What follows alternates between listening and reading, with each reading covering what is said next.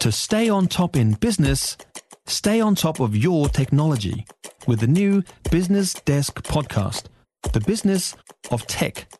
Listen on iHeartRadio or wherever you get your podcasts. You're listening to the Canterbury Mornings podcast with John MacDonald from News Talk ZB. Do you remember the days when we used to build things in New Zealand like harbour bridges, hydro schemes, or here's a local example, tunnels through to places like Lyttelton? Remember that? These days we talk about building all of these sorts of things, but not a hell of a lot seems to actually get done. And Auckland Mayor Wayne Brown is saying that even less is going to get done up his way after the government announced yesterday that the regional fuel tax there is going. It's going to be history. And he's saying to the government, you want to cut tax? There'll be less money for roads. A lot less.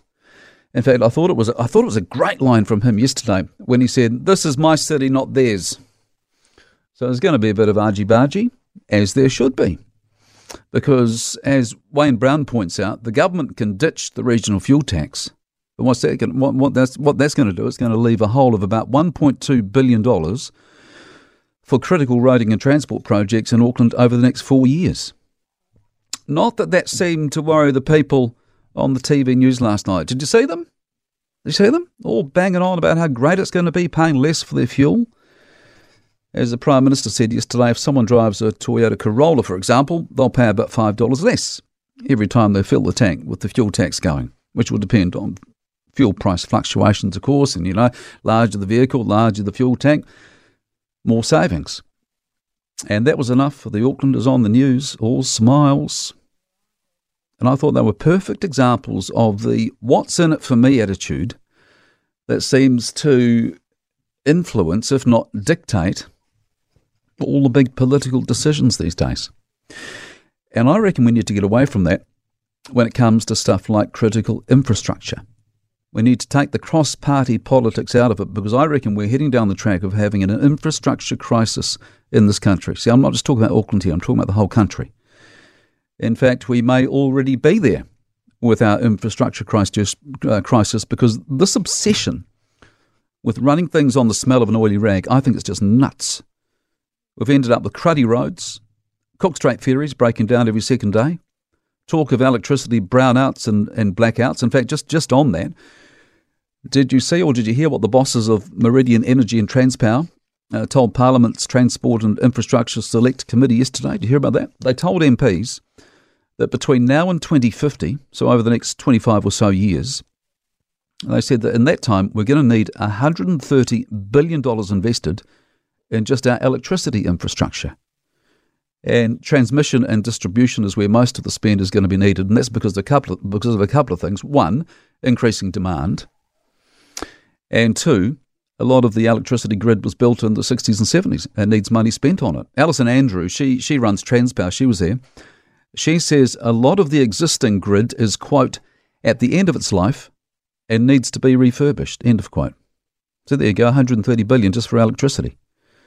And so you see, while Auckland Roading and Transport is being talked about because of the fuel tax being scrapped up there, it is just one example of the mess we're getting into with our infrastructure planning and construction. As Barney Irvine from the Northern Infrastructure Forum told Mike just a couple of hours ago, he said the way we do infrastructure is a nationwide problem, and a very big one at that. And we've got some really big problems around value for money with the investment we make. A piece of analysis came out recently from the Infrastructure Commission showing that New Zealand's in the bottom 10% of developed countries when it comes to the efficiency of our infrastructure investment. So how do we fix it? Well, I'll tell you what I'd do. Then I'll get your thoughts. This would never happen. But what I would do is I would bang some heads together in Wellington, and I'd tell our politicians, all of them, to go into a room, to stop fighting over stuff, and to come up with a 50-year infrastructure plan. I think the closest we've ever got to that was some talk from ACT leader David Seymour just before the election. He was talking about a 30-year plan. That seems to have gone west because he's all focused on the treaty principle stuff. But that's what I'd do. That's what I would do. Put in the effort, get some consensus across all parties, and agree on a plan for the next 50 years. Because the way things are at the moment and the way we're going, The infrastructure in this country is going to continue falling to bits if we think we can continue running things on the smell of an oily rag and cutting taxes and, making fuel cheaper. If we continue to go in one direction with one government and another direction with another government, it's a recipe for disaster. For more from Canterbury Mornings with John MacDonald, listen live to News Talk ZB Christchurch from 9 a.m. weekdays or follow the podcast on iHeartRadio. If you enjoyed this podcast, you will love our New Zealand Herald podcast, The Little Things, hosted by me, Francesca Rudkin, and my good friend Louise Airy. We focus on all the little things that you can do to make a positive impact on your life and to cut through the confusion from the health and wellness industry. Join us every Saturday to hear from the experts for all the tips and advice you need. Just search The Little Things on iHeartRadio or wherever you get your podcasts.